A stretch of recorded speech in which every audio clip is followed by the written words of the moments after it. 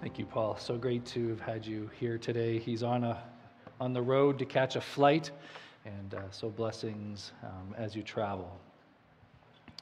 One of the things that becomes truer each year, it seems, is that if you don't look after your physical body and fix the things that ache and ail you, before long you run the risk of simply becoming an accumulation of body parts that really don't work anymore. Some of you have a car, and maybe you have a part that starts to break, and you say, well, I don't want to spend the money to fix it, and so you don't, and then something else starts to go, and you don't fix that either, and then before you know it, you have basically a vehicle, and really none of the parts ever work. It's an accumulation of broken parts and pieces, and if you've seen the car that I drive, you know that that's exactly what it looks like. But it's true in our physical bodies as well. If you don't start looking after the things and helping them get better, then you just become this accumulation of things that don't work. And the same is true for our spiritual lives as well. That if we don't attend to the things and matters of the heart and matters of the soul, then over time, it significantly impacts our ability to have a vibrant relationship with Christ. We're moving towards the events of Easter week, and we've been kind of journeying with Jesus as he gets to the cross. And today we're going to talk about and capture a scene where Jesus is actually on the cross and the words that he speaks to us.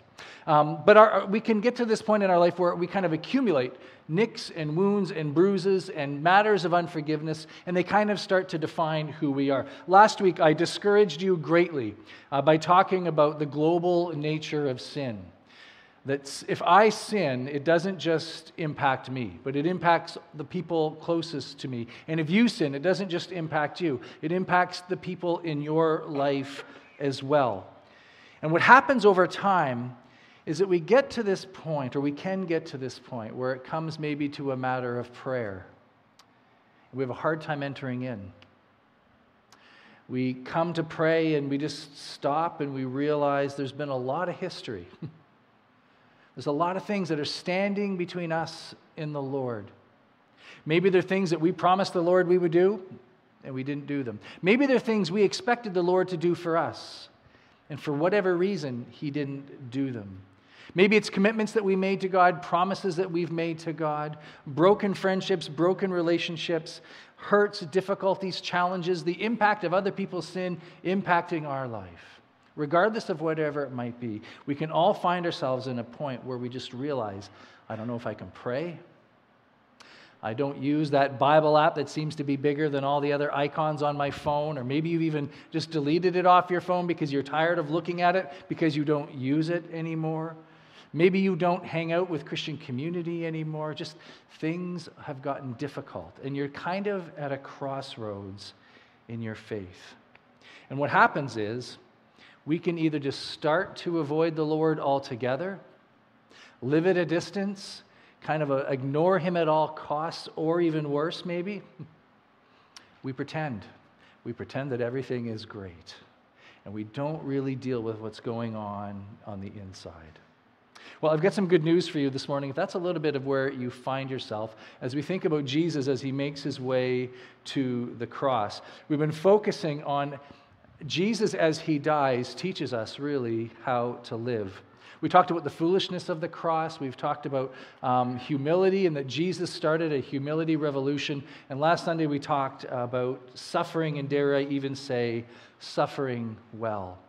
And we followed with Jesus as he stood before a political court and was tried. We watched him before a religious court and he was tried. We've watched him be beaten and hollered and made fun of, dressed up and made fun of. And today, the passage that we're going to read together, we find Jesus actually on the cross. We're going to be reading today from Luke chapter 23. It's on page 1641 if you're using the red Bible in the seat in front of you, or you can look it up electronically as well. Luke chapter 23, starting at verse 32. Luke chapter 3, starting at 32. It reads like this: 2 other men, both criminals, were also led out with him to be executed. When they came to the place called the Skull, there they crucified him along with criminals, one on his right and the other on his left. And Jesus said, "Father, forgive them, for they do not know what they are doing." And they divided up his clothes by casting lots. The people stood watching, and the rulers even sneered at him. They said, "He saved others. Let him save himself if he is the Christ of God, the chosen one." The soldiers came up and they mocked him. They offered him wine vinegar and said, "If you are the king of the Jews, save yourself." There was written a notice above him which read this: "This is the King of the Jews." I want us this morning to just focus on the words of Jesus to his hearers in that moment and to us today, his words from the cross. "Father, forgive them, for they do not know what they are doing." And I'm going to break it down into 3 parts and just kind of walk through it. And I want us to think about these words as being spoken to us today. And I would pray heard in the deep corners of our own hearts today. First, Jesus addresses God as Father. What we hear here is Jesus is interceding. He's interceding for the criminals to around on each side of him. He's interceding to the people at this moment, and he's interceding for you and for me as well. Jesus knows that his job is to stand in the gap between a holy God and a broken and sinful world. And when he calls out to his heavenly Father, this is what he's doing. I mean, think about the audience before him. You've got people who have just practiced injustice. They have been manipulative. They have been violent. They have been mean-spirited. They have mocked him. They have humiliated him. They have bruised him and beaten him. In this moment, we're seeing the very worst of humankind spilled out in before us in these stories. And then on the other hand, you've got a holy God who deeply, deeply loves all of those people. And Jesus stands in the middle. And he is the mediator for you and I into God's presence. And this was Jesus' purpose. Not because we requested it, but because our Heavenly Father wanted us to have a means by which we could come home to God. And so Jesus stands in the gap in that moment on the cross. And he's providing a way for you and I to have a way to get home to our Heavenly Father. Jesus intercedes for us, interceded in that very moment. He intercedes for us today when we pray in Jesus' name. And someday when we die and stand before the Lord in judgment, Jesus will intercede for us again, and he will say, "He's mine. This one is mine." So this is Jesus' purpose. And today, if you're coming in here spiritually lost, not sure where to begin or even what to do, Jesus is the one you turn to, because he is your mediator interceding for you on behalf of your Heavenly Father. Next, Jesus says, if you can imagine, naked, beaten, open, bleeding wounds, nailed to the cross, "Father, forgive them." Well, who is the them? Well, there's Pilate, there's the Sanhedrin, there's the soldiers, there's the disciples who have abandoned Jesus, Peter who denied him 3 times, Judas who sold him and turned Jesus in, and there's you and I. We are the ones Jesus is extending forgiveness to. And Jesus takes the absolute worst, the most disgusting and selfishness that all of humanity could create in that moment, and he offers a great exchange for it. In that moment, Jesus offers to take all of our sins and to give to us forgiveness. John 1:9 says, "If we confess our sins to him, he is faithful and just to forgive us our sins and to cleanse us from our wickedness." That Jesus offers to take our sin and our brokenness and give us soul-cleansing, burden-lifting forgiveness and to take our sins and place them as far as the east is from the west, as far as Rothesay is from Martello Tower, as far as Vancouver is from Halifax, as far as Shanghai is from London. Once and for all. Dealt with. Not to be brought up again and to be ever able to be used against us again. Sins past, present, and future. Meaning we don't need to avoid God anymore, meaning we do not need to try to numb ourselves or escape from the impact of this sin in our lives. It means the source of our shame is being dealt with once and for all. It means the things that are keeping us from entering into prayer, entering into worship, entering into community, Jesus offers to deal with them once and for all, each of us. The New Testament writers came up with this phrase called justification. And it's an instant thing that happens as soon as we receive the forgiveness of Christ, meaning that when God now looks on us, he looks on someone and sees them just as if they've never sinned. Think about that.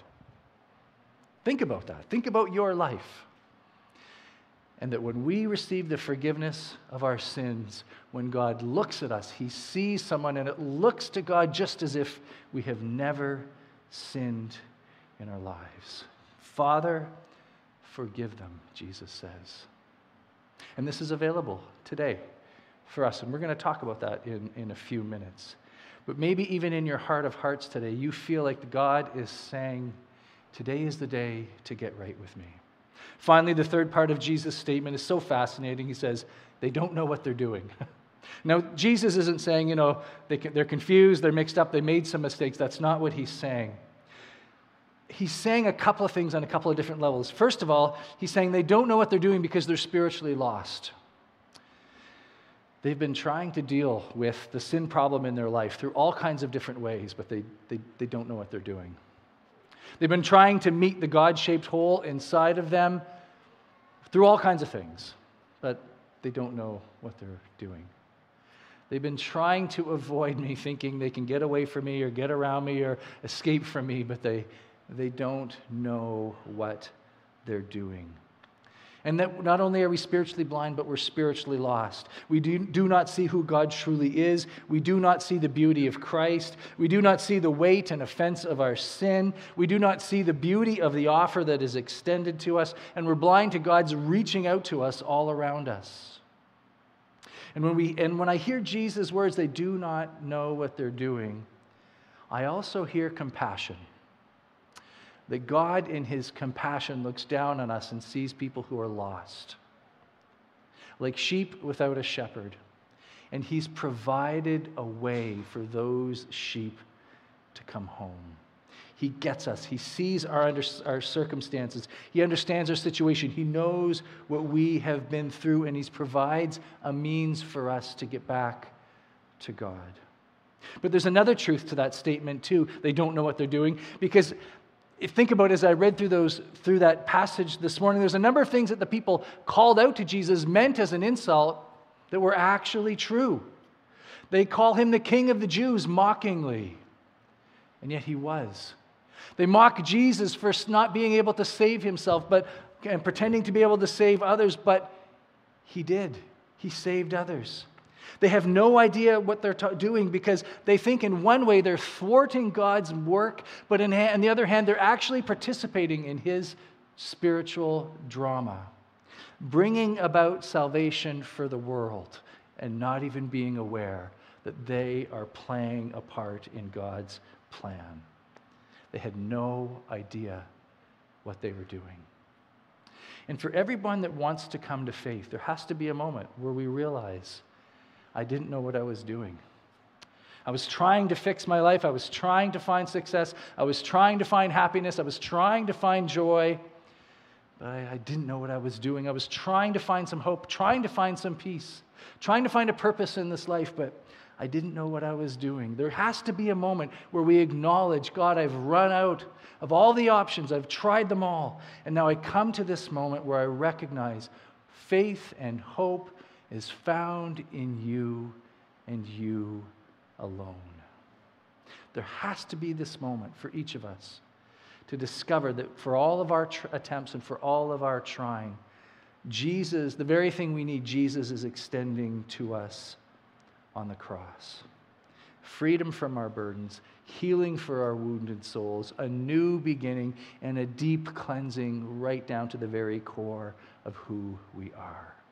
This is what Jesus extends to us on the cross.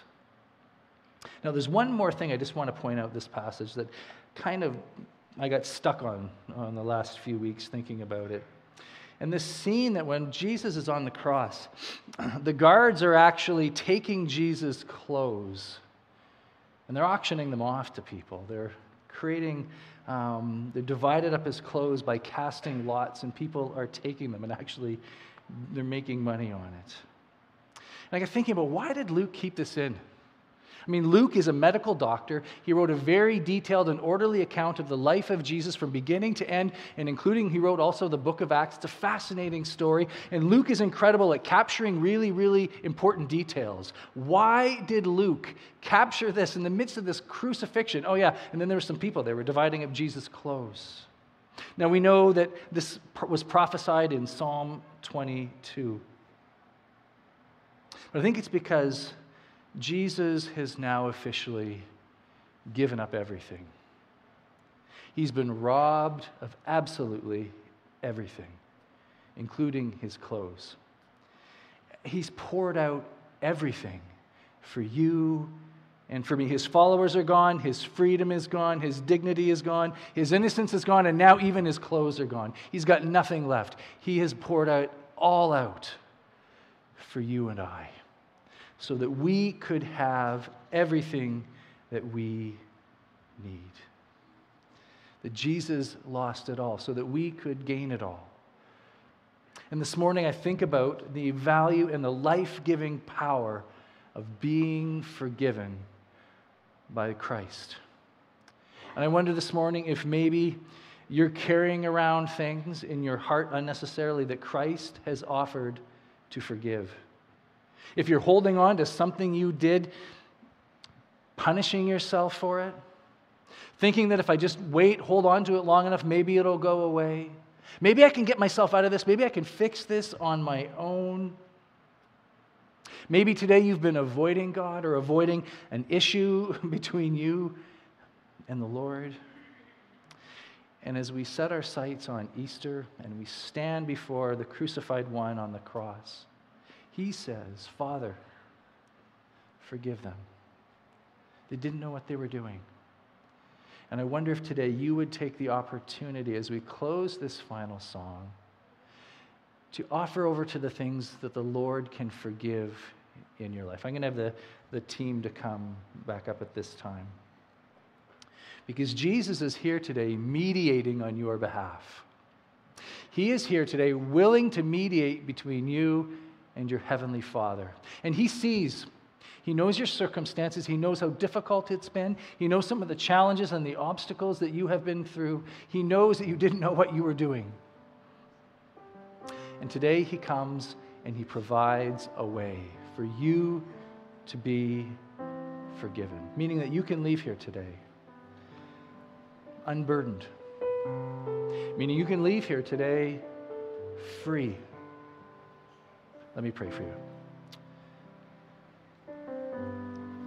Lord, we thank you for your love for each person here, for those watching online, that you care for us so deeply, that you would give up everything, that we might find life, that we might have forgiveness. And so, Lord, as we sing this song together as your people, we open up our hands to you.